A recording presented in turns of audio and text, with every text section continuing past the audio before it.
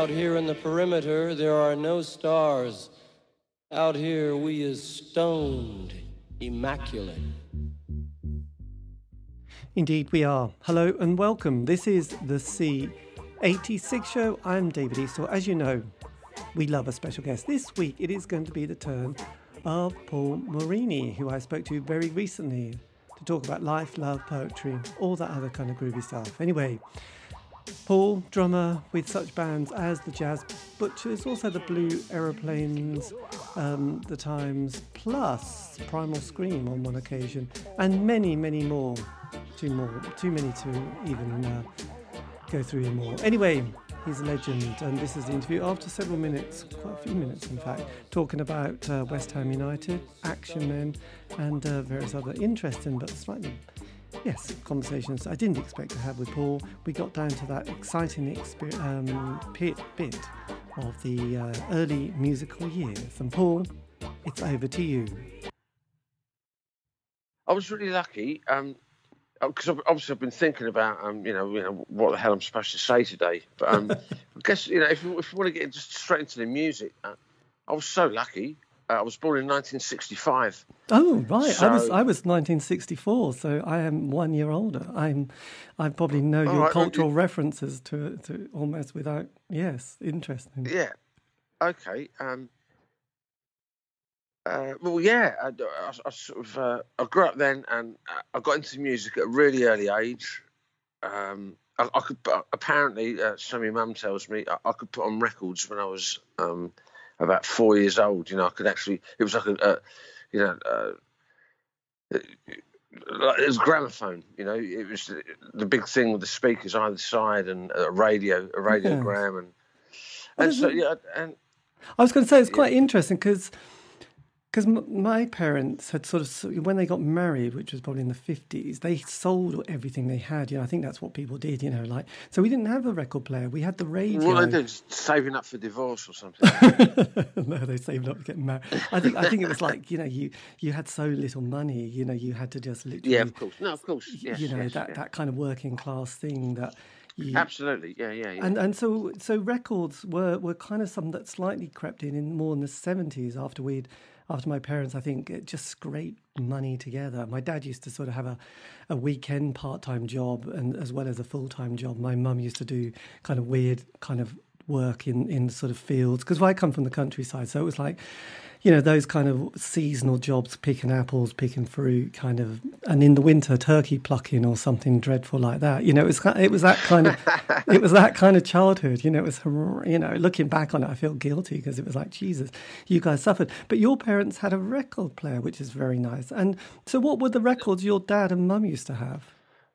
Well, I can honestly say that the first one that really stuck in my head, it was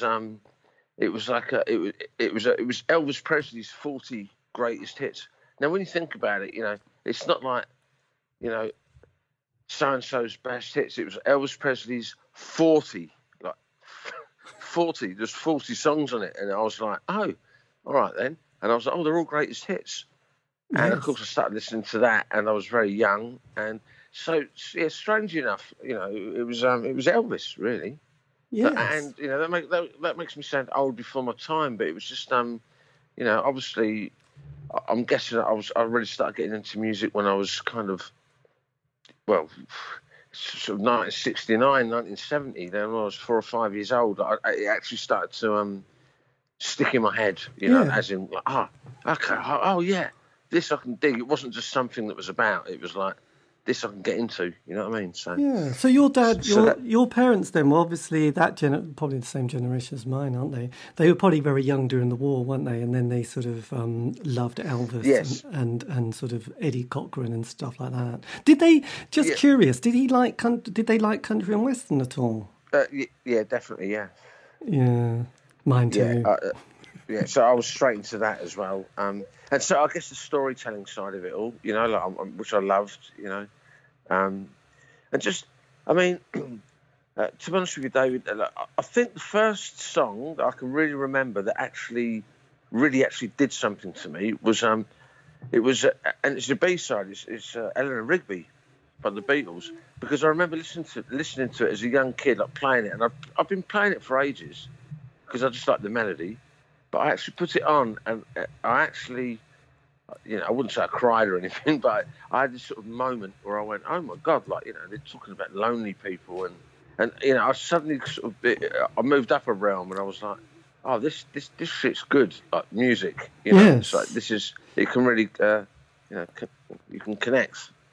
Well, it's interesting because I remember, and obviously this is always sketchy in the 60s, listening to because my mum would be listening to the radio while sort of doing the washing in the kitchen, because you'd have one of those famous twin tub washing machines which were quite lethal with lots of pans of boiling water, and it was kind of quite a performance. I remember them well. Yes. It was, and there was a lot of noise. I think we didn't have many toys, but to get some sort of cheap thrill, you'd sit on top of this kind of washing machine that would vibrate around the kitchen floor with great enthusiasm. And so she had Radio 2 on, and it was like, be careful how you word that. I know this is true, but I do remember the excitement of the twin tub and sort of like holding on to it as it span around at great speeds, and boiling pans of water sort of steaming away as she did the washing, and it was kind of quite dramatic. But she had Radio 2, and there was like Jimmy Young in the afternoon with What's the Recipe Today, Jimmy? But then there was like music like the Carpenters, and it's interesting you mentioned about Eleanor Rigby, because I remember the Carpenters very young, and the lyrics were really like, wow, it was all about loneliness, alienation, and trying and not finding love, and it was like interesting. And so I can remember that being very struck with the Carpenters, who I still love to this day, because I just think you can't beat those lyrics, so it's yes, a young sensitive person. Yeah, massive Carpenters fan as I was growing up. Like, just again, there was in the record collection, but it really was kind of like the innocent sort of top 20 kind of vibe. It was a lot of the stuff I listened to when I was growing up. But I loved it with a passion. Because once I realised that I was obviously I was being educated at school, and I was learning like the English language and what have you. And don't get me wrong, I'm not saying that I'm particularly sort of adept at the English language, but it just hit something with me, a little bit like you're saying. I was like, wow, the Carpenters, listen to this, and I was fascinated. They were brother and sister for starters. Yeah, and she played drums. Yes, and she's a mighty fine drummer as well. Yeah, I might add. But then the other big thing that happened in our lives, I'm guessing this Thursday, 7:00 was Top of the Pops time, wasn't it? And then and you was obviously at the same age as kind of the excitement of seeing people like Sweet and Gary Glitter, Alice Cooper's Schools Out as well. Did you also start to get very excited about the Thursday night ritual? Oh, just obsessed.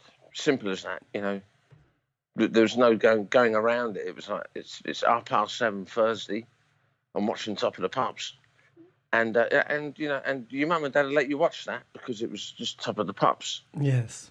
It wasn't like sort of, trying to watch a documentary about, Dali or Quentin Crisp or something. You know what I mean? Like, all that other weird stuff that I used to see going on in the background, sort of when I was growing up. Because I was quite inquisitive. So yes. But yeah, no, Top of the Pops, like massive. Just a completely massive fan. So what were the kind of particular bands or songs that struck a chord with you during that time?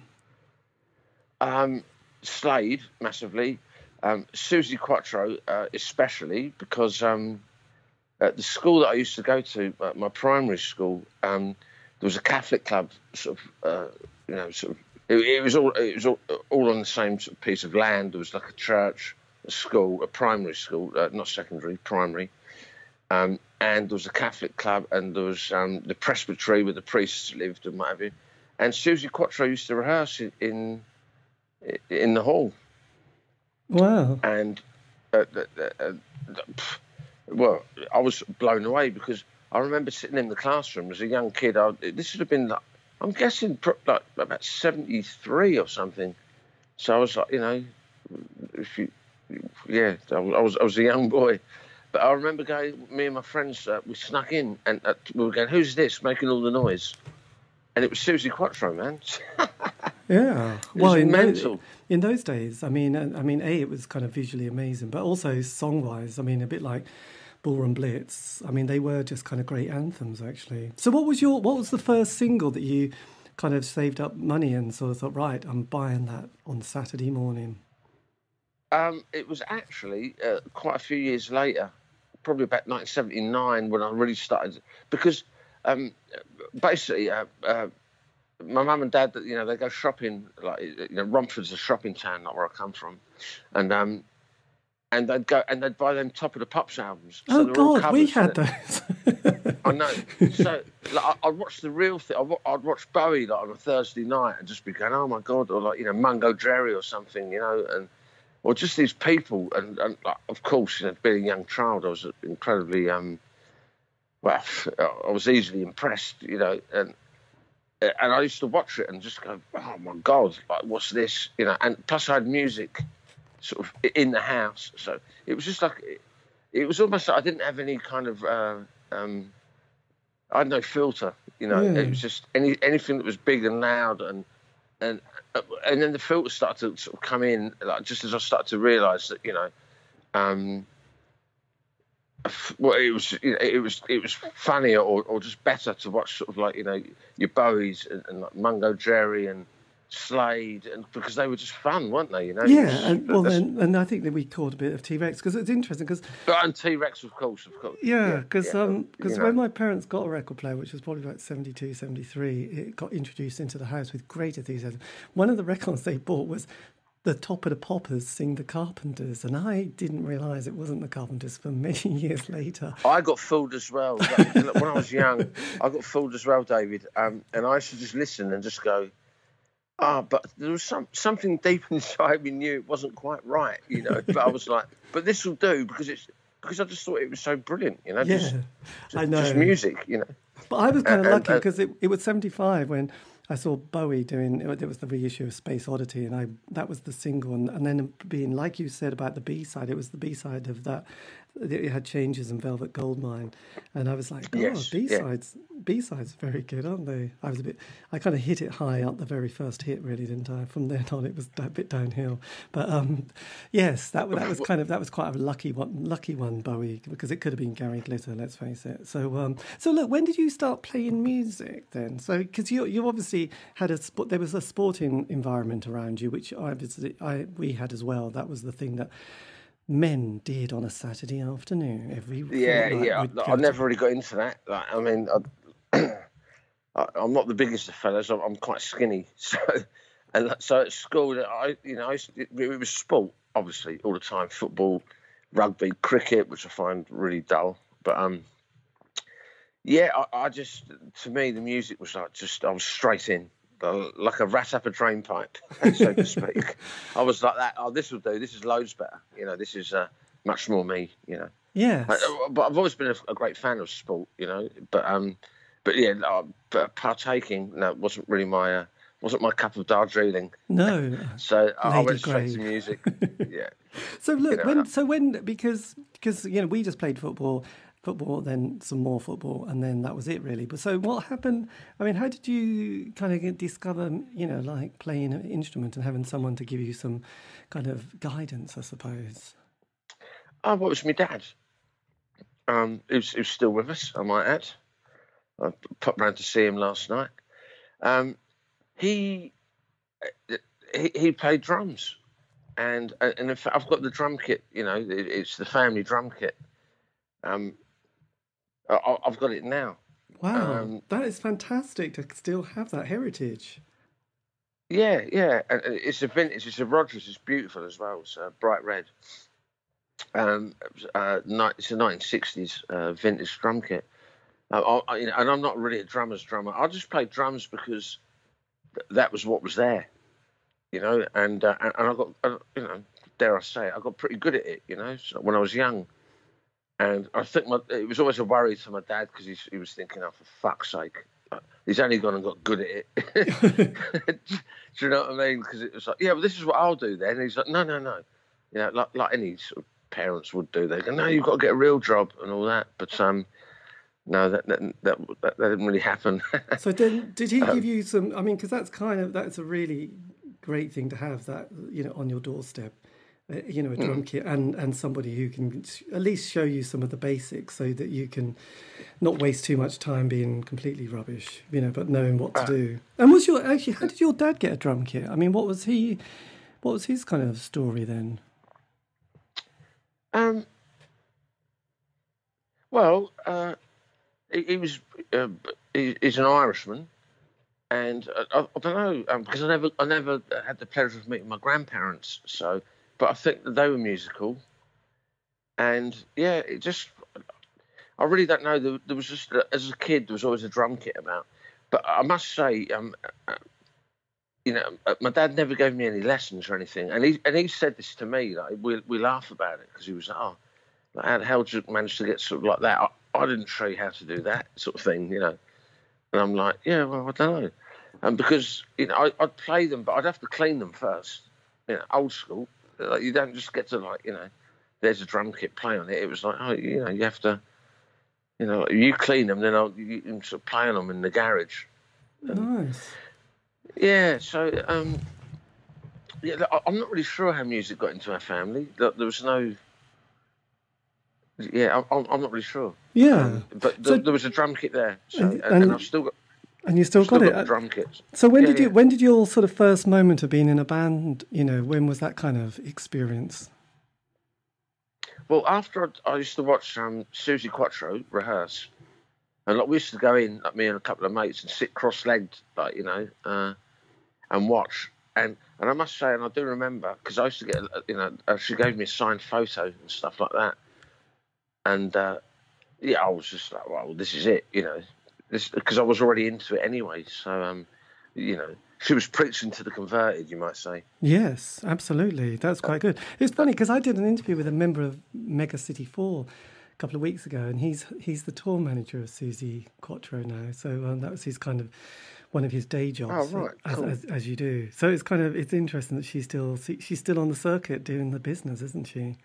Yeah, well, she was over in Australia. I think it was probably a couple of years ago now, but I couldn't. I just couldn't get to the gig. I had sort of work stuff going on and what have you. Yes. But I still felt like a little kid. I was thinking, if I can get to this gig, I can say to her, Suzi, it's me. Yes, I was and that she'll kid. be going like, who the fuck are you? And I'll be going, no, but you know what I mean? Absolutely. Yeah. Oh, it'd be amazing. I'm sure it will happen one day. So look, during the 80s, because I kind of, to be honest, I completely missed punk because I was quite young. And my older brother, who was 7 years older, he was quite into prog rock. So I used to sneak into his room when he wasn't there and play his kind of Yes and Genesis albums and was very fascinated. And he had a couple of, like Deep Purple and Black Sabbath albums, which I thought were amazingly exciting. The drumming of John Lord, I think. And so that was, Cozy Powell, remember him? Dance with the Devil. Yeah. He was very excited. But then as the 80s, that was probably the decade that I became much more kind of almost on it. I was never really on it, was I? But, the early 80s was when I kind of, that was when I had that sudden, John Peel thing and the NME on the Wednesday and sort of recording John Peel show and then sort of going to the, more gigs, and they weren't big gigs at all. They were either things like the UEA in Norwich or the smaller ones at the Arts Centre and places like that. So they were quite, and I really loved indie pop as well as anything John Peel played. So I got into all that kind of rap stuff and the Bundu Boys. You got to love the Bundu Boys in the 80s, haven't you? So when did you start to sort of form, and become part of a band? Well, I started a band in primary school. When I was really young, because of Suzi Quatro, so still talking about that. But then I was just always fascinated with British youth culture, like from a very young age. I just found it like just an amazing thing, because when I was growing up, there was still the odd teddy boy hanging about, in Romford, like with his. With his crepes on, and and Romford was a breeding ground for that kind of thing, which I thought was amazing. You know what I mean? And I just used to look at it and just go, oh wow. And there'd be like skinheads and I think I was a little bit of everything as I grew up, like, you know. Yes. And so like, by the 80s, you know, I was sort of fascinated by like soul music, you know, and disco, punk. I'd already gone through the two-tone thing. I mean, I was just really lucky, and I was very receptive at the time, sort of in my tiny little brain, which is still the same size. Well, it's interesting because your youth culture, being from the East Anglian region, it was much more like status quo. I mean, it was kind of a bit of metal and sort of not heavy metal, but kind of rock. You know, Status Quo was a band that you couldn't say anything against because you would be beaten up. And so, you know, you wouldn't even admit you liked two-tone to anyone because you'd get beaten up. You know, it was very tribal at that stage. So, but there were kind of, I could see there'd been a bit of a hippie movement during the 70s in East Anglia, because there had been these fairs and festivals. People had come out of London. They sort of wanted to get into the countryside, you know, and also, you know, the country had gone to the dogs. I it would have been 3-day week, you know, when things had gone, and there were strikes. I remember, you know, when you're young, all you could hear about was strikes and famine, really, wasn't it? And kind of political unrest. And then Thatcher came in 79, which kind of changed it a lot. And then the 80s got even worse. So that wasn't much fun, was it? Well, you know, like I keep saying, Romford was actually a brilliant place to grow up, because, you know, there was a real cross culture of all types of people, and I don't know, you just it was kind of like you were allowed to be different, but you might get your head kicked in. But but if you're going to be different, like be clever and different, and sort of just convince the people who don't like why you're being different that the way you're being different's all right, if you know what I mean. And I'm not sure how that come out. It's true. I mean, you know, there was the market there, so you know, even if you feel, you know, all of a sudden you start getting into the Cure and thinking, I want to spike my hair up and dye it funny colour a little bit and sort of be a bit goth, like, you can still get away with it in Romford, just because, you know, like I say, you know, you might have to sort of dodge getting your head kicked in, but look, you know, it was a market town. It was just, you know, it was out in the open, you know, and it was an open air market, and I think for that reason alone, you know, we had great record shops like Downtown Records, and we had great clothes shops, and the market itself, you know, like, you know, because the traders would always be on to the next fashion, you know, and like, you know, in '79, when the mod revival started, all of a sudden, all the clothes like on the market, they were all like tonics and, you know, like monkey jackets and monkey boots, and so it was just kind of right on my doorstep, really. You know? And I loved it all. Like, to be honest with you. Well, that's lucky. I just loved it all. I tell you, yeah.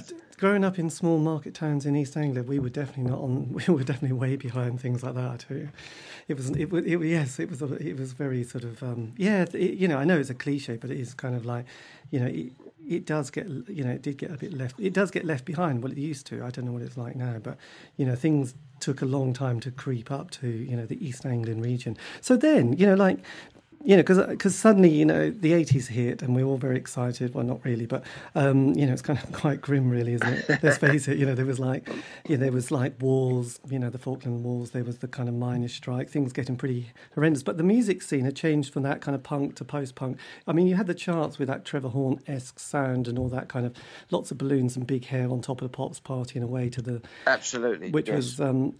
bizarre, but indie pop for me suddenly was like, oh my god, the Smiths, you know, wow, that's incredible, you know. And then, you know, that obsession with, you know, I loved indie pop, I have to say, you know, that whole jingly jangly sound sort of really did it for me, and the lyrics of the Smiths again did it for me. So yeah, so during that period then, because you're obviously, you know, a year younger, how were you sort of navigating that sort of decade of both as a, you know, musician as well as somebody who was kind of just alive? Well, I was you know, obviously I was playing in my local band, which, you know, I helped start. It was, you know, like when you're young, you know, and you're actually part of something from, like, you know, from the floor up, you know, And so it's the best thing ever. You know, I was in my local band, 80 in the Shade, and we were lucky enough. We had a club called the Res in Romford, and also the Wolfhounds. They were emerging at the time. All great friends of mine, and of course, we had a little bit of lineage as well because we had the Purple Hearts, you know, from the Mud Revival, another Romford band. So it was pretty cool, you know, and it was like,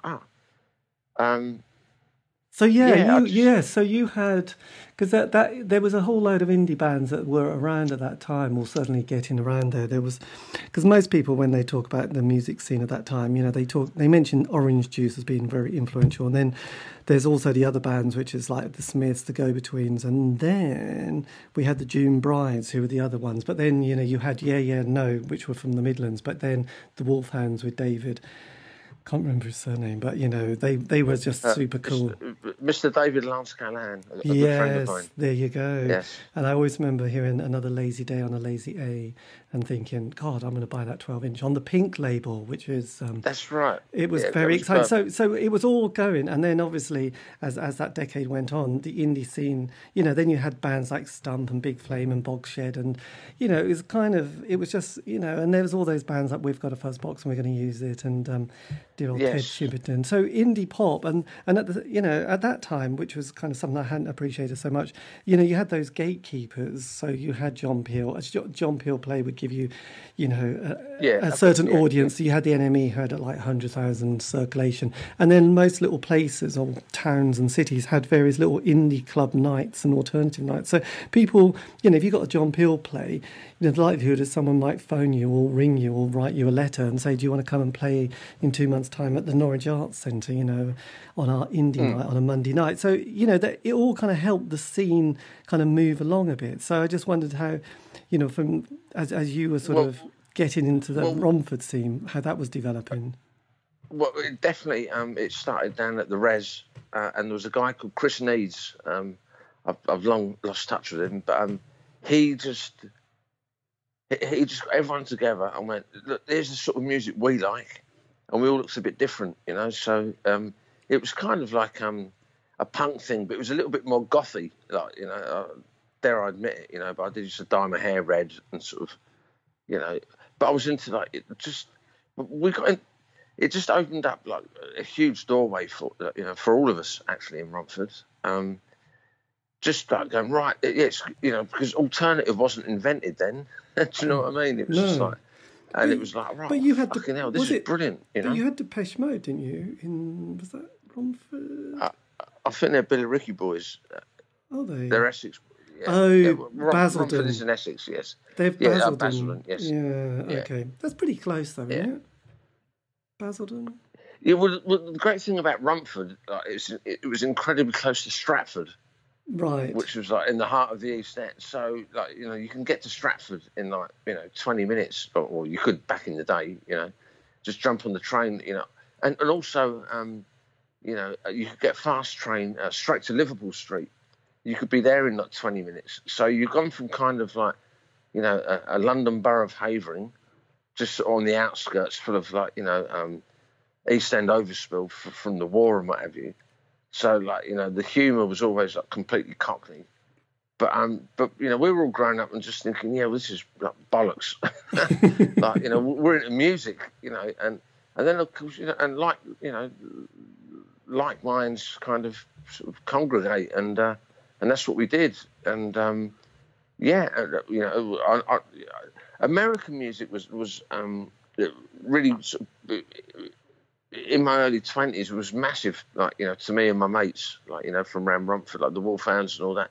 We're always listening to, you know, sort of like New York, like, you know, Lou Reed, obviously the Velvets, and stuff like that. I think we were quite fascinated by that in a strange way. Yes. Well, yes, I mean, the Velvets and that Lou Reed album, Transformer, the side too, it had some really strange but fascinating songs. And I was always amazed with the Velvet Underground album, because I'd read it was one of those classic albums, and in those days you couldn't just go and stream it and listen to it. You just had to vaguely go and buy a copy for $2.99. And I was like, and the first song is Sunday Morning, and it was like, I did not expect that at all. And then it's like, oh, blimey, that's changed by the second song. So yeah, it was fascinating. But then also in the 80s, because we'd had obviously I remember John Peel playing Public Image Limited, and then LL Cool J and the Bundu Boys and all that kind of another folk stuff, as well as all the indie stuff.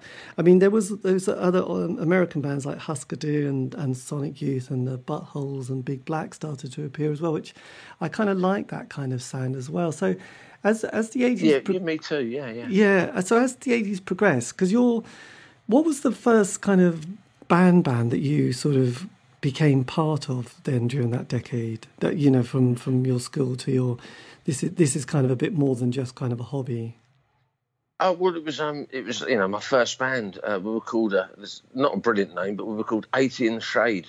And, we were from Romford, and, we were always, playing down at this club, the Res, as were the Wolfhounds and all that. And we were kind of a little bit in competition. But we were... Dave Callahan, he clocked on straight away that there's going to be something happening, like an independent scene, Yes. Whereas the band I was in, we were just kind of like, we were just legends in our own lunchtime. We just thought we were as amazing. We were like, oh, fuck all that. We don't need a scene, So, pretty young, really. Just. But then So as the 80s progressed, because then sort of 87, things change. This is kind of a bit this is me just making things up really. But, no, the Smiths break up, that's a fact. But the indie scene had really changed because kind of Ecstasy came along and there was like a bit of a shift. And most bands, after 3 to 5 years, have kind of had enough, bizarrely. They've kind of like, this is not much fun and we've made no money. And I've got really sick of these other people that I'm sort of basically in a relationship with. So it normally finishes about then. And so so how was it for you in the 80s doing, playing music? Because there is definitely kind of swings, aren't there? There's definitely kind of change of styles and stuff. Yeah, well, look, I kind of got, I sort of outgrew Rumford and what have you. And I was living in the East End by that, I was sort of back around Stratford way and what have you, and which is much closer to town. And just back in the day, it literally was, if you want to do music, you've got to live in London, So, and I was already there, and I wanted to do music, so I just kind of did. But I did. It was a very simple transition. I just bought the Melody Maker, and started looking at the ads in the back, and I stumbled across an advert one day that it was just like like signed band, like blah blah blah, like. Single coming out, needs drummer, blah. And I was working as a van driver at the time in Ilford, and I just sort of answered the ad, and it was Phil Wilson. And I'd known, I knew of the Dream Brides, just simply just through the Wolfhounds, and like I say to you, the Wolfhounds they were much more adept at kind of getting into sort of where something was happening, as opposed to the band that I was playing in, which was just another local band. And I kind of sort of picked up on that, and I went, oh yeah. And so I'd heard of the Dream Brides and all that, and I thought they were a good band, and I'd seen them a couple of times down at the ambulance station and places like that on the Old Kent Road. And and then I sort of met Phil and sort of joined his band, and did that for a bit, and it kind of, I really can't quite remember, David, but I think Creation might have I'm not sure, but something happened, and basically he didn't, he wasn't on Creation anymore. Yes. But by which point I kind of got my foot in the door, and I was hanging around with Alan and Dick Green and that, and I was getting on famously, and and it was Dick Green who went, oh, Jazz Butcher. He's looking for a drummer. Like, you'll fit the bill, and off you go. And off I jolly well went. Yeah. Yeah, because interesting, because you mentioned something. The ambulance station, because I've sort of interviewed a few people who were in a band called the Hangman's Beautiful Daughters. the variation of this Scottish folk band, and and they were squatting in that particular venue, and I think that's right. That was the first time Jesus and the Mary Chain played in London, I think. Was the kind of the general gist of it. So so what was that kind of scene like from what you can remember? Well, I can't really remember that much about it, really, Dave. Look, I was young, times were exciting, and I was just sort of going, right, I'm just going to keep moving, and just sort of keep hanging around with people who are doing things, and. But yeah, I remember the ambulance station. My original band, my local band, we played there. Even it was like it was on the map. Like you could get there. Yes. But there was a lot of those sort of venues around at the time.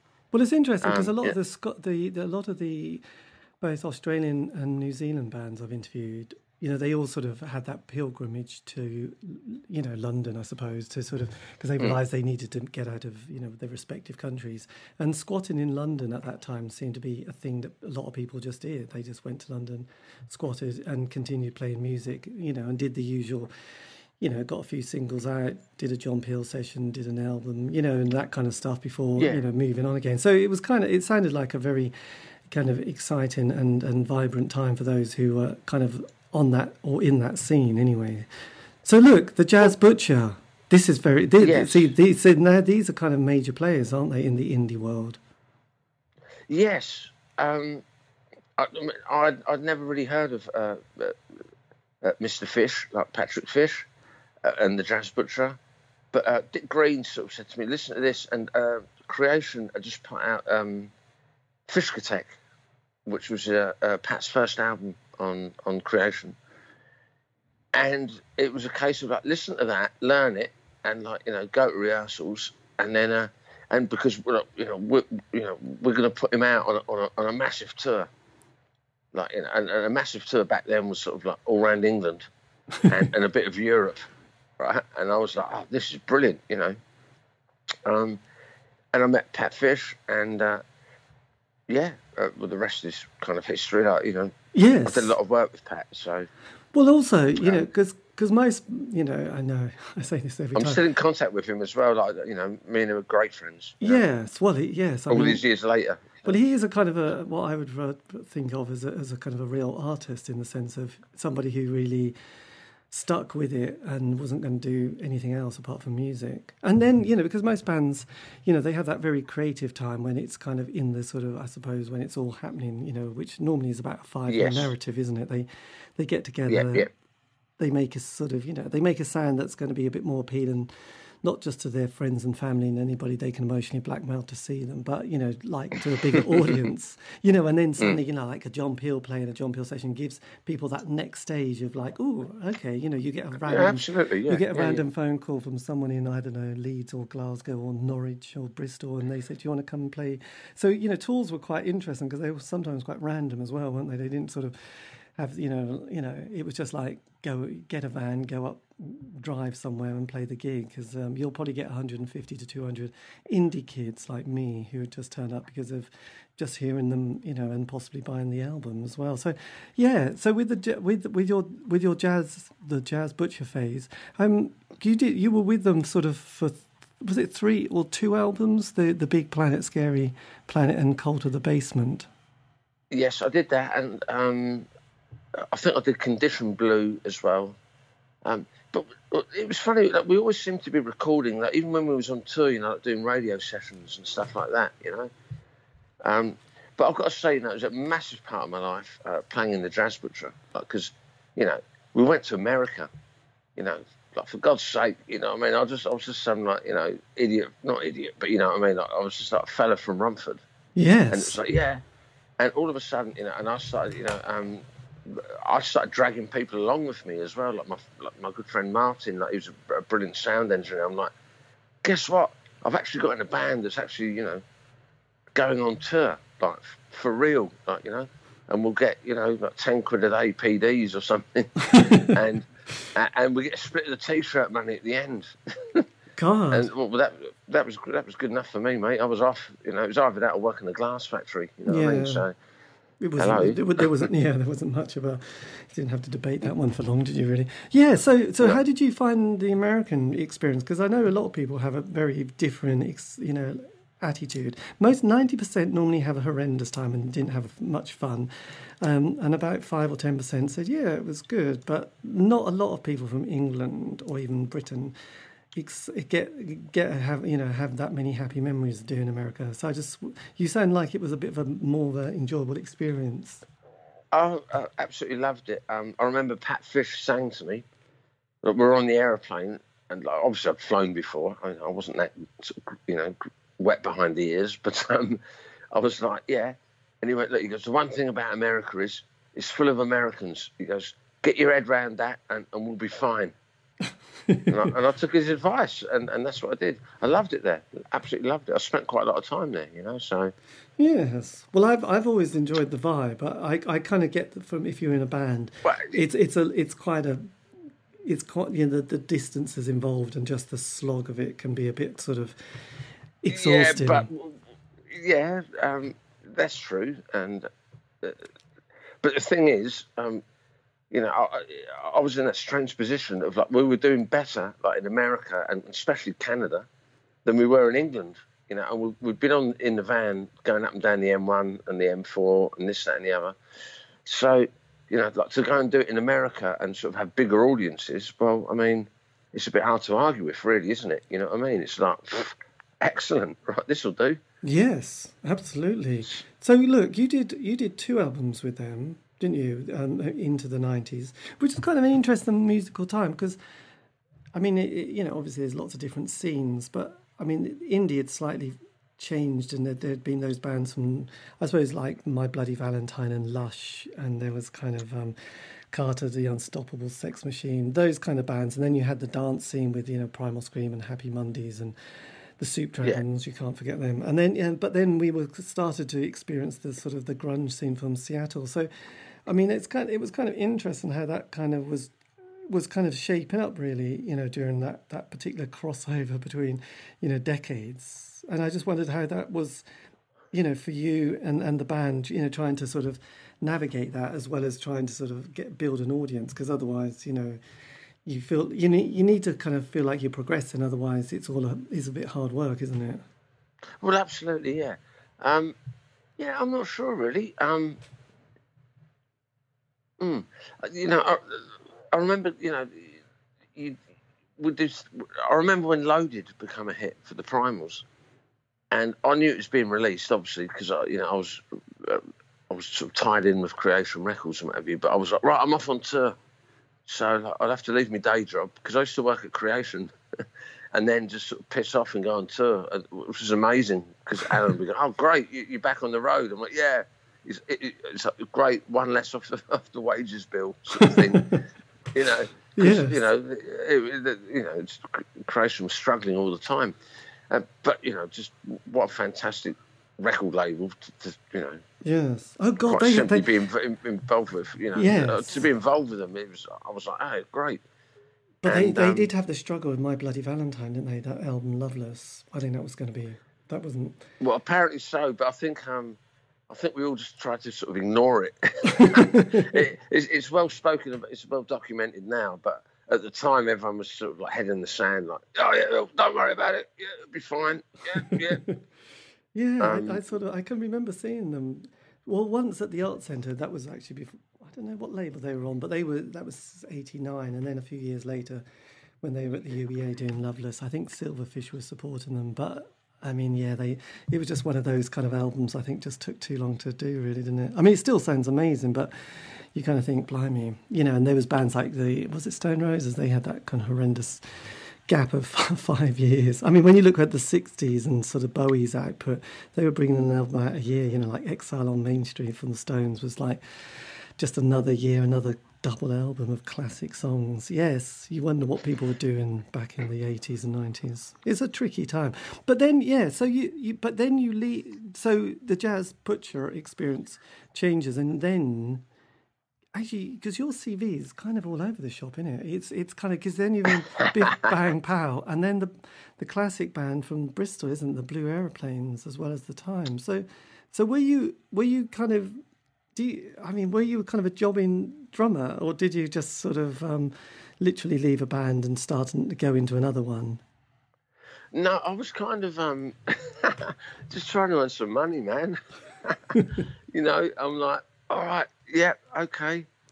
And I remember sort of joining the Blue Aeroplanes. We were on a joint tour with the Jazz Butcher throughout America, and they were going to record their album Beat Songs in Los Angeles at Ocean Way Studios.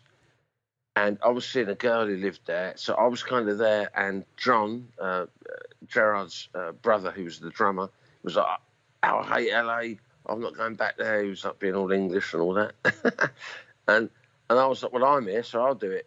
And I kind of I just kind of hopped about a bit, just yes, just wherever I could earn some money, man, because I didn't want to go back to sort of driving a van or working in a glass factory. So I mean, because you make it, yes, because I mean that isn't I mean, being any musician in a band is kind of tricky. But the drummer, I mean, I was sort of talking to a guy from a band called the Bible, Boo Hewardine, a couple of days ago, and he was saying, the one thing that really makes a band is a drummer. You can get, if you get a good drummer, you're going to have a good band, and so it's not just like someone doodling around in the background. So yeah, you must have been. No, but it's an easy job, really. Like all you got to do is keep time. That's why you're the drummer. You can keep time, and and don't try and sort of take over. What the song is. Then you're all right. You're all right. And that's just kind of what I did. And because I watched. I was going to say, I watched a documentary, or it was a film on The Wedding Present doing the album George Best. And, it's a great film, but there's a huge bit in it which gets a bit complicated, even 30 years later, where the drummer, the producer are not having a good time, and there's the click track, and it all kind of is going terribly bad. Now, being an indie kid, I didn't really pay much attention to those kind of intricacies, but obviously some bands did. And so, people were being asked to leave. Even now, with all that kind of decades gone, there's still a little bit of an uncomfortable vibe around this kind of experience. So how did you deal with things like producers and click tracks and and also I've talked to a couple of drummers who, had a really bad, like the producer would say, look, you can have the drummer and it sounds like this and it's going to be a bit shit and you aren't going to do very well. Or you can have this, which isn't your drummer, but I'll sort it out for you. And it's going to make it's going to be a lot more successful, and it's like, geez, and that person is still to this day, is still suffering from a lack of confidence. So how did you deal with... No, it didn't really affect me because... when we recorded, when I recorded with the Blue Aeroplanes in Los Angeles, Larry Hirsch was the producer, and there was a couple of songs, and I hadn't been in the band that long, but I was doing good, where I was doing well, I was doing well. But anyway, he goes, I'm going to have to get another guy in, because, like Paul just can't cut these tracks, rah, rah. And I was pissed off at first, but then I found out it was Jim Keltner, and I went, for fuck's sake, you know what I mean? I've been replaced by Jim Keltner, like legendary drummer. If they'd have got in like in Joe Bloggs or something, I might have been pissed off. But I was like, oh well, at least I'm being replaced by Jim Keltner. Hello, yes, Yeah, so, but over like learning the craft. I mean, did it? I mean, obviously it came vaguely naturally because you were doing it from such a young age and your dad as well, but I just wondered picking up in different bands and sort of learning because rhythm sections in bands are so like great bands like you got the Stones or I don't know, I also love Fleetwood Mac. You had John McVie and Mick Fleetwood, yes. and then sort of in the 80s you had well, I know that was reggae, but you had Sly and Robbie, so that is such a critical thing of the sound of that band is kind of made. And I also thought the rhythm section of the Smiths were pretty amazing as well. They got a good sort of sound. Oh, they're wonderful, yeah. So I just wondered over that, when you were playing, you were sort of always kind of learning new tricks and new things and sort of progressing, I suppose. Well, yeah, I just kind of I just followed my nose, really. just, it's how I didn't audition to play in Primal Scream. I was just always around, and I think a lot of that comes back to to the fact of that I was really quite involved with Creation Records, so it was I was there for the offering, and it's I'm not the best, but I can definitely I can sort of I can drum tailor-made to a certain degree. Yes, but then but before your the Primal Scream bit, you were worked on a lot of albums, didn't you, for the Blue Aeroplane? So that must have been quite a nice kind of period of the 90s. Yeah, it was great. And the best thing is, I remained really strong friends with Alan McGee, because I remember meeting him in Los Angeles, and because at one point I thought, because I went, Alan, I'm leaving the Jazz Butcher, which is a Creation band, and I'm going to go and join the Blue Aeroplanes and all that. And I was a little bit worried, because I thought, you might be going, what the fuck are you doing, But it was just great, and I remember meeting him in a hotel in Los Angeles in the early 90s. And we were both just in hysterics. We're just going, what the fuck are we doing here? And Alan was, he goes, I'm an ex, British Railways employee. He goes, and you're just a van driver from Romford. And it was quite a funny story, actually. This guy come up from the reception and went, "Oh, Mr. McGee, you have a phone call." And Alan went, "I'll take a message." and we looked at each other, and Alan went, he goes, "How fucking brilliant's that, man?" He goes, I used to work for British Rail. Like, you're a van driver. He goes, and now we're in Los Angeles, unavailable for comment. And that's why I love Alan, you know what I mean? So, yes. And that was back in the days as well. I mean, it was the late 80s, I think 89, maybe 1990. So yeah, because I think actually the Blue Aeroplanes brought out an album called Swagger just before you joined in. I think that was 1990, because there was a classic, and you must have played this live. But there's a song called "Jacket Hangs," which is still one of my favourite songs. Was that a nice track? I don't know about nice, but was it a good track to play? Was that one of those ones? Because it's always been one of my personal favourites, actually. Well, yeah, I used to enjoy playing it, but as a working musician, I kind of I stepped into John Langley's shoes, like that, which is Gerard's brother, who was the drummer, because he decided he had enough sibling rivalry or something. I can't remember now, but and I was like, all right then, I'll do it, and then I had to learn all these songs, and the thing about that song is I used to have to have a guitar amp next to my monitor with Angelo Brascini playing that echo guitar, because I had to play in time in the echo. Like, we didn't even have a click track. It was just an extra guitar amp. Right. And it was like, right, keep in time with that, you motherfucker. Otherwise, you ain't got a job. And I'm, all right, I'll keep in time with it then. And so, yeah, look, I don't really know. I just... You just did it. I just did it, and I was just like, right. Yeah. Because, I didn't want to go back to the glass factory. Because when so as the 90s progressed, which was the John Major years up to a certain point, and then we'd had this sort of Seattle grunge scene, which had slightly, so it had its moment, and then Britpop, which you couldn't avoid, because obviously that became sort of headline news, really, didn't it? Well, I was right in the middle of it all, so yes, there was no avoiding that. Sorry. There was no avoiding that. So when you joined, Primal Scream, they'd had the two massive. I mean, though I have to say, I really liked the stuff they did quite early on, especially was it Sonic Flower Groove? Yes, they're indie.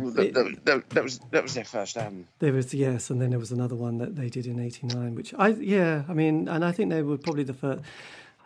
I think that was the first track on that C86 cassette. Actually, it lasted all of 1 minute and 40 seconds, pure magic. But yes, so then when you join a band who had got massive success, hadn't they? The '90s. There was several big bands at that stage who'd gone from indie to, blimey, we're sort of selling. We're shifting units. So what was it like recording Vanishing Point?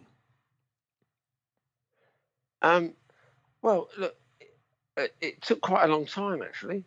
But when it actually happened, when it actually kicked in, it didn't take much time at all. In fact, it was almost like the album had kind of recorded itself. I was just rehearsing with them. I'd obviously known them since like 1988, and I got on great with all the guys and all that.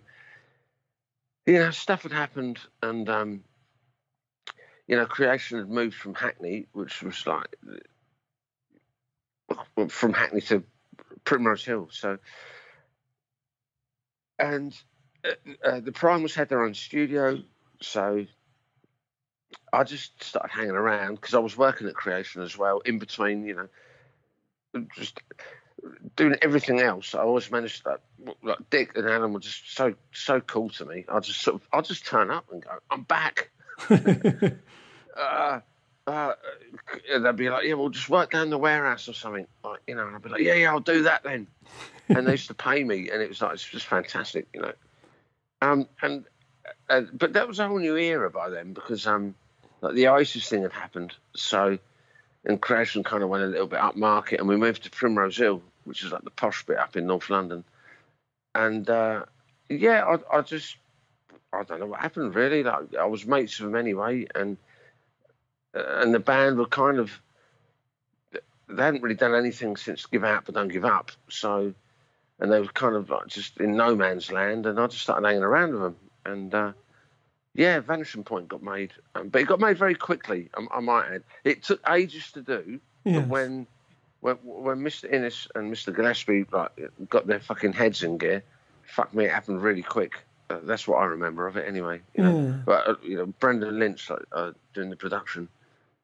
Good times. But I didn't play a great deal on that album. I did quite a lot, bits and bobs of percussion, and there's certain tracks. There's live drums, but there was a lot of programming going on and all that. So I was kind of I was there, but I wasn't. It was almost like the best scenario ever. Like it was like, well, just like, as long as you turn up. Then, like, if we've got nothing for you to do, then just like sit down in the pub and drink Guinness, and if we need you, we'll call you, sort of thing. So that's how that sort of went down. Yeah. But that was good, So it was all right. It was good. It was a good way to record. Well, I suppose actually for them, they'd been together for well over a decade and had those indie albums. Well, indie, as in, Creation was an indie label, I suppose, but it was kind of, they were kind of. And very kind of an indie band playing probably the Arts Centre type venues before massive success with the kind of, which very few bands kind of, some do, but not a lot, do they? They kind of have that kind of, because mostly after the second album or whatever, it's like, well, we've kind of had enough and we're not really going to bother with a third. And if they do, it's often not going to be the big one because they've kind of done it on the first two and the fans have moved on. So it's kind of, it was kind of interesting that they were one of the few bands that kind of had that kind of narrative, which is, every band is different. And then, we had the great 97 New Labour, God, the optimism. It was Team Tony, wasn't it? So how did your career develop after that and sort of the drumming world? I mean, did you sort of were you a gun for hire, so to speak? Well, yeah, kind of. I just kept going, because the Primals thing that finished, and it's great because there's some great stories about it. But none of them are true, really. No, it just happened, and I sort of finished with them, and I was pretty heartbroken actually. But there's no disguising the fact. There was a lot of drugs going around at the time, and everyone was sort of tucking into it. Yeah. And, well, I suppose it was a bit of a golden time because there'd been the whole thing with CDs, wasn't there? I mean, the vinyl had all been replaced by people buying CDs at £13, which, Jesus Christ, that seems like a lot. I mean, that was a lot then, but, it was, considering the manufacturing costs must have been quite low. I mean, there was a lot of money, wasn't there? There was a lot of drugs, weren't there? Let's face it. New Labour, It was phenomenal. It was just everywhere, mate. It's And did it feel a bit strange? Because suddenly you saw, mates, like, at number 10... sort of saying, well done, you won the election. Did it all feel quite like you're on a heady kind of high? Oh, absolutely, yeah. And you know, I remember saying to Alan, like, I was going, Alan, like, don't get involved with these fuckers, mate. You know what I mean? Like, these are the people we hate. You know, they're politicians, man. And you know, but obviously, and Alan was going, yeah, I'm not getting involved with them. I'm just sort of going there, and I'm like, oh, whatever. Yeah. And me and Alan have spoken about this, and we both laugh about it now. But yeah, look, it was just, to be honest with you, I felt a great sense of relief in the 90s because there was so much financial burden lifted off Creation Records itself. Because, you know, you've got to remember, you know, I used to be there all the time, and I knew that Alan and Dick, they were suffering, like, you know, like, they were remortgaging their houses and stuff just to keep the label going, you know. And because I was mates with them, you know, I was sort of more than just sort of kind of a bloke in a band, because I used to work, you know, I used to help move their shit around and help them move house, and, you know, just I was a friend. And I just remember thinking, oh, this is brilliant. Because the minute I heard Oasis, I went, oh, well, this is bang on the money. Let's hope it works. And, of course, it did. And, yeah, I just thought this is fantastic for Creation Records, you know, and it all kept us in, you know, well, me and my sort of on-off part-time job, like I say, I was forever sort of going, oh, I've got to give me a job up now. And he was going, what do you do again? I'm going, I don't know, answer the phones and all that bollocks, like, you know. He's going, oh, yeah, don't worry about it. And I'm like, oh, cool. Right, I'm off then. And I'll just sort of go off with another band. And I had that free reign. So that was fantastic, you know. Yes. So then, so that was kind of the slightly 90s in a slight, you know, in a slightly similar. So then what happens in the next, you know, your next kind of period, and how come you've ended up in Australia? Well, keeping on the musical thread. Yes, let's start. What happened? Yeah. I ended up playing with James Hunter, the James Hunter 6, I think he's called now, but he's got a different band now, and it was very different, and I loved it. I just, because there was no, you know, I'm not disrespecting anybody, but there's no record company involved or anything. It was like, my name's James Hunter, this is my band, and this is what we do. And it was old school rhythm and blues, which I grew up on. Baritone, tenor sax, stand-up bass, James playing guitar and doing lead vocals. So it was his band, still is. And I got into that, and it was a massive breath of fresh air for me, because, you know, I've been through all that kind of, like, yeah, you know, like, during this band, you know, the next record, and like, marketing and this and that and the other, and record labels, and like with the Blue Aeroplanes, like, you know, we was with Ensign and all that, and, you know, it was all, you know, quite fancy at the time, I guess, but you know, it wasn't really what I was about. You know, I just love playing music, so I ended up playing with James Hunter and just had the best time ever for about 3 or 4 years, and all we did was play England and Germany. That was it. It's funny because everyone often says the German market is. I remember Lemmy from Motorhead saying that was what kept them going when they were sort of couldn't get arrested anywhere else, and also various other people from, like, there was a member of the Godfathers and the guy Fish from Marillion just saying, you know, to keep the band still, you know, this is quite recently, to keep it still going, you know, you've got to do Europe, and it's like 30 gigs in 30 days, and the German market is kind of essential because they all buy 3 CDs or 6 CDs, so. Well, that's it, you know. It's one of those big ones. So that, yeah. And were they big in America as well, James Hunter 6? There was, after I got ejected,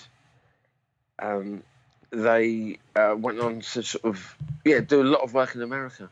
He got Grammy nominated, I believe. So, Blimey O'Reilly. You know, he didn't win it, but he was nominated. So he's in it to win it. So yeah. So how long did that last for?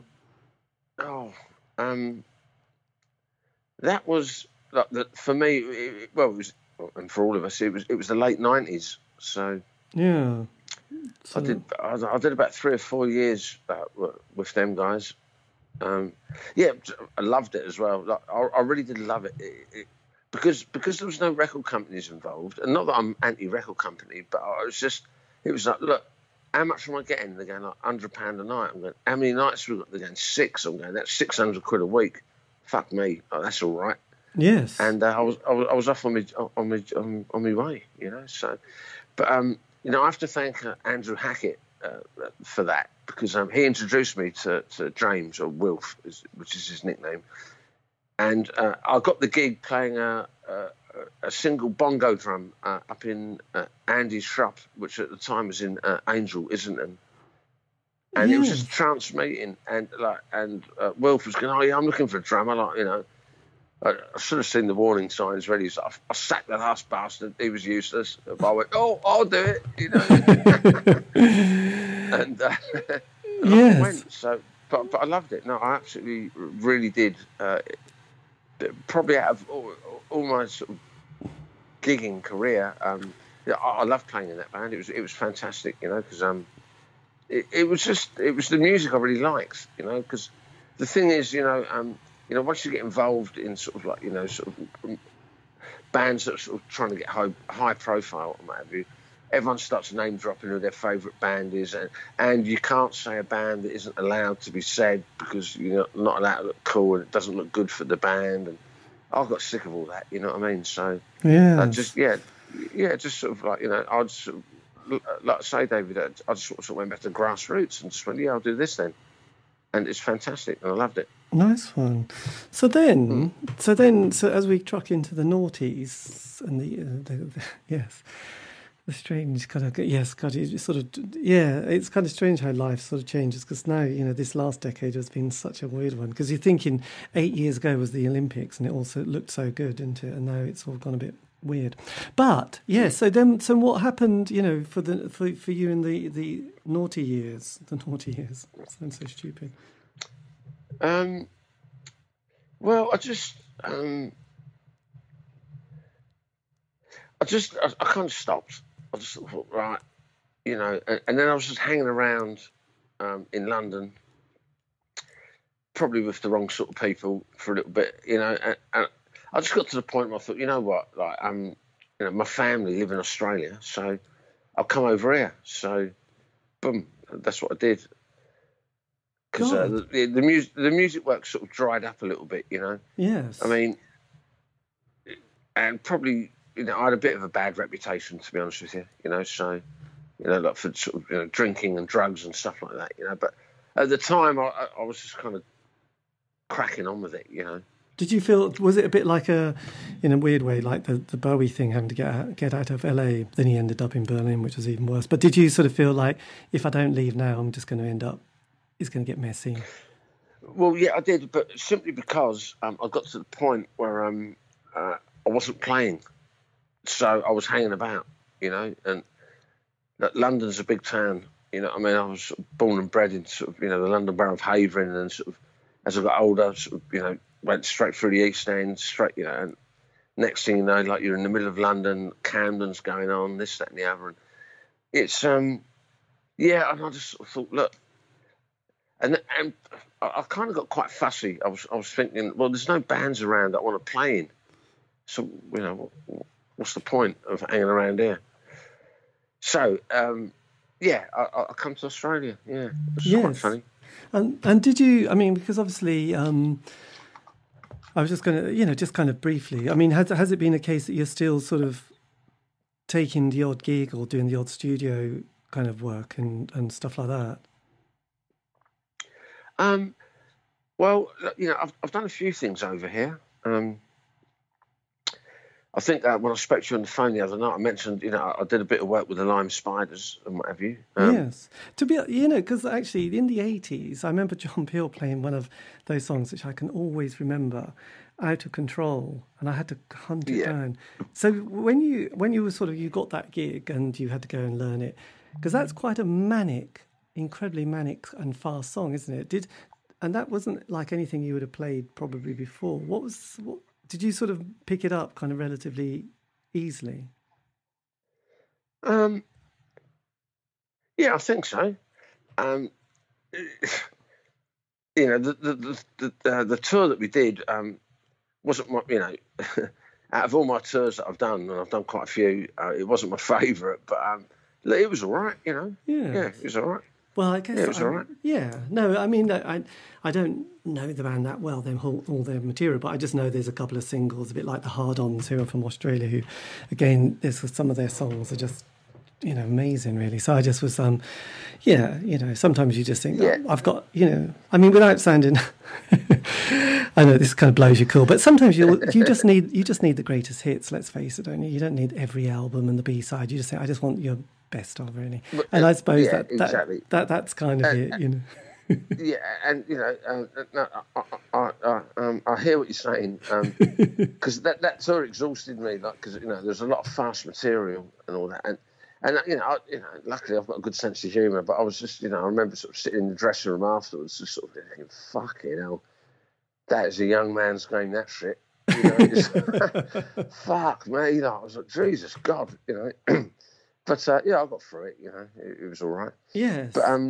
But also, like, over here, I've had the great pleasure of working with Mark McEntee from the Divinals. Oh yes. A wonderful man, and a brilliant guitar player, just a great musician. I met him through a friend of a friend, and he was sort of doing some stuff, and that I like, because I'm a little bit older now, and it was like, the minute I met Mark, I was like, oh, all right, mate. He said, oh, what have you done? I told him, and I goes, well, I know what you've done, Divinals and all that. He's like, oh yeah, boom, crash, straight on with it. Yes. Great, so that's nice. But because it's kind of interesting learning, your instrument and knowing your and learning what you can still do or not do. Because actually, I did an interview with was it Miles from the Wonder Stuff the other day, and he was kind of at I think his dad. I used to like the Wonder Stuff. Yeah, what happened to their bass player? Because I liked him. Do you remember the bass player? I remember this big thing, when he went. I think he met some bird in New York or something, and he went, yeah. The guy with the mad long hair and all that, and he was a real part of the band. Yeah, I think most of their bass players seem to die. Actually, that was a bit of a curse. Don't join them but he's I think he had an uncle who was in ELO or Electric Light Orchestra, depends, yes. on the legal front. I think there's some legality about that name. But his uncle said something about, look, mate, if you keep writing songs and singing like that, you're going to ruin your voice. You need to put some space in there. You need to start putting gaps, because you need to give your vocals a bit of a break when you're doing that live, because you can do it. You've done it, but if you're going to keep doing it, you won't have a voice left. Do you feel as a musician, with a drummer, that you kind of think, actually, I want to keep this gig going, but I can't be in a sort of a thrash punk band anymore? I just wondered if it was the same for you sitting behind. No, I'm just really fucking lazy, and I just can't be bothered, which is, quite sad, really. But well, it's not sad. It's just, look,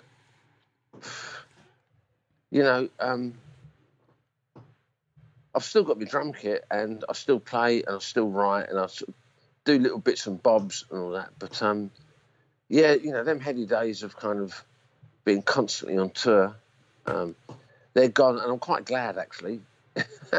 Just look,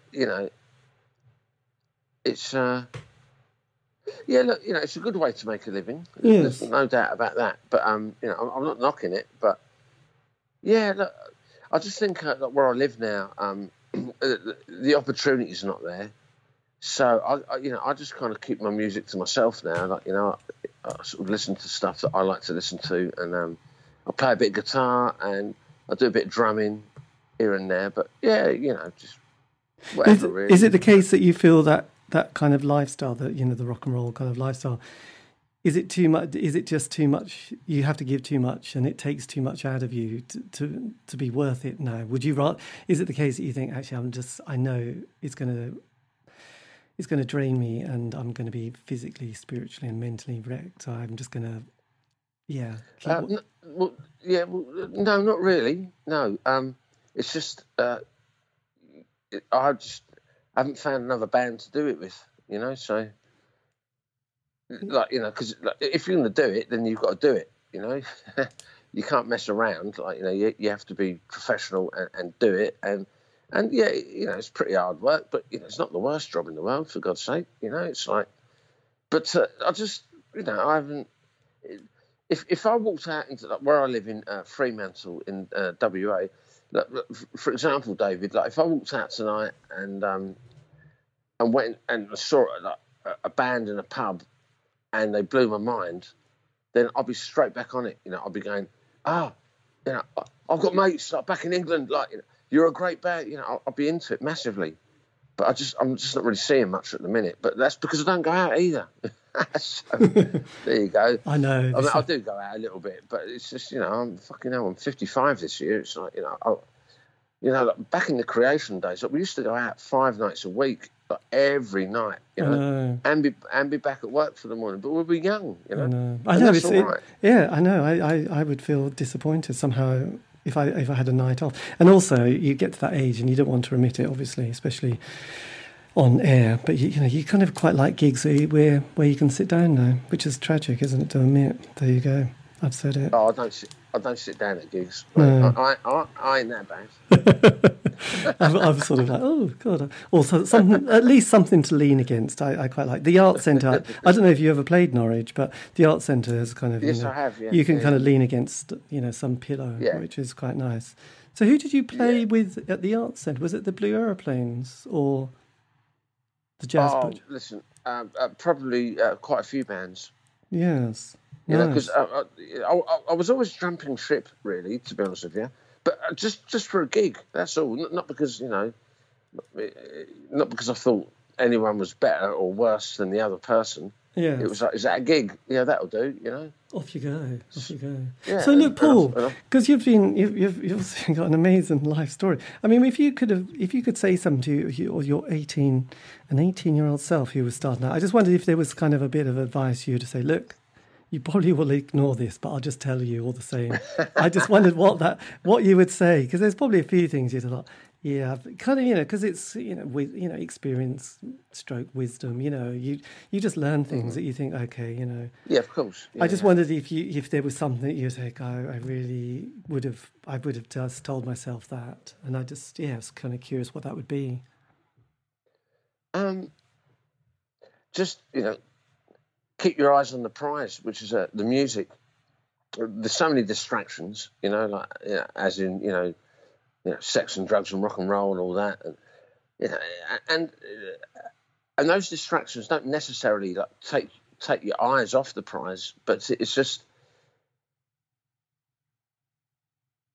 none of that stuff really lasts forever, like the sex, the drugs, and the rock and roll, But as long as you can keep your eye on the rock and roll, like on the music, and and just I don't know, just do what you do. I mean, I seem to still get on great with everyone, like from back in the day and all that. And we all had some great laughs and what have you. But and I suppose it's the old adage, like it's a young man's game and what have you. But well, it is because it's pretty hard work.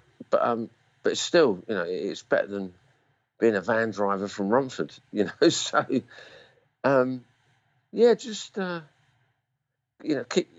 All I'd say is keep concentrating on the music. Really, I know it sounds probably a bit daft and cliched, but just. I think a lot of people have the same kind of attitude at the end. It's like, like a lot of people say, I wish I'd practiced more. I wish I'd. Just fuck that. Fuck practicing. Fuck practicing. Right, but it's like, or just kind of, I suppose, a combination of I wished I'd enjoyed it more when I was younger. We were all too uptight and serious. Is kind of a classic one that a lot of people say. I wish to. Yeah, I was the complete opposite. You know what I mean? I was like, oh, excellent. Right. Well, let's just get really loose.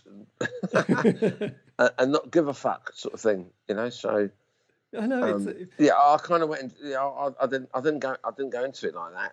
I kind of just went. Well, as I keep saying, this is better than sort of doing what I was doing, So and I've got to be some, amazing characters along the way. I've met all sorts of people, Well, yes, I know. I mean, you sat in hotels around the world and hung out at the best places. I mean, it's just, not many people have that story. Not many people have that experience of even going on a stage and seeing a crowd and playing a set. I mean, that's kind of you either done it or you haven't. But there aren't a lot of people who've had that, and to have toured with various bands, been in studios, heard your work, basically archive for the rest of humanity. It's kind of, in a way, I know it sounds a bit sappy, but it's kind of an amazing privilege, isn't it? You think, fuck me, when I was 6, absolutely, absolutely. If your 18-year-old self could see the story that you were about to have, they'd be like, no way, no fucking way, that's not going to happen to me. And it's like, oh, actually it did. So, miracle. It's kind of like not miracle. Yeah, but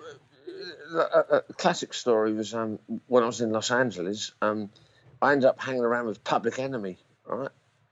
Me, right? That skinny little dude from Romford.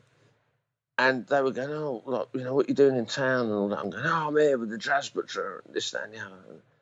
And I was going to, we listened to that, your stuff on our tour bus and all that. And they go, oh, what do you think? And all that. And I was going, oh, you could stop moaning for a bit. I was going, Jesus, like you bang on a bit, didn't you? And they go, oh, yeah, but that's a true story, And I wasn't, it wasn't political or anything. I was just sort of going, fuck's sake, boys, like, fucking give it a rest, will you? Fuck's sake, that we all know, and I just basically got drunk with them and smoked a bit of weed with them and that. And so for things like that, I'm eternally grateful because, there's not many people can say that, No, I was hanging around with Public Enemy, and all their girls were with them and all that, and they're all like, oh, he's so cute, oh my God. And I'm just going, for fuck's sake, I was going, you fucking soppy Americans. Like, what the fuck are you going? And they just thought it was hilarious. And, that was an interesting evening, to say the least. Where are you from? Oh, exactly. Just say London. That's good enough. Even if I'm in Norwich, I say London. It's we've heard of London. It's a lovely place. Oh, well, that's taking the piss a bit, Dave. Like Norwich. It is, but it keeps. Get away with it from Rumford, mate. But, I know, but to be honest, when I've tried to explain where Norwich is, it's like, oh shit, I'm going to say London. We're just not. No, what I normally say is I'm north of London, and that's like true. 100 miles north, anyway. But look, Paul, yes. I'm going to have to make a bit of a move soon, but thank you ever so much for your time. This has been amazing. Well, thank you. I'm really not sure, what I was supposed to say. No, that's fine. That's absolutely great. And I just really appreciate it. And because I've been building this kind of bit of an archive, I suppose, of, bands and musicians, but, mostly from that golden decade that was the 80s, but, obviously the 90s as well. And, there's like a lineage, isn't there? There's kind of a of course, yes, narrative that goes from one to another. So it's been amazing. So thank you ever so much. But I better make a bit of a move because my partner's going to go, where the fuck are you? So look, this has been fantastic, and thank God for Skype. And I hope you have a lovely Saturday night in Australia. But yeah, is that cool? I'll do my best. Yeah, well, that was great. Yeah. Okay. Like I say, I was just a little bit worried, like sort of thinking, well, what the fuck have I got to talk about? But I guess it's a good story. Yeah. It's a good. No, you were there. Yes. It's a great narrative. That's the main thing. That's good. Yeah. But look. Well, listen, I love your work, mate. I've been checking it out, online and what have you. I know. On the old interweb. Interwebs, yes. As us oldies like to call it. The information superhighway. Yes, back in the day. Look, take care. I better hit the road. But, all the best. And let's keep rocking for the rest of the year and keep alive. All right. I'll speak to you soon. Bye. All right. Cheers, mate. Thank you. Bye now. Bye. And that was me in conversation with Paul Marini to find out more about life, love, poetry, and all that other stuff. Anyway, if you, C86 Show, this is David Eastaugh. If you want to contact me, you can on Facebook, Twitter, Instagram. Just do @C86 Show. Keep it positive, please. Life's too short. And also all these interviews are being archived, so you can find those on Spotify, iTunes, and Podbean. Check it out. Anyway, have a great week. Stay safe.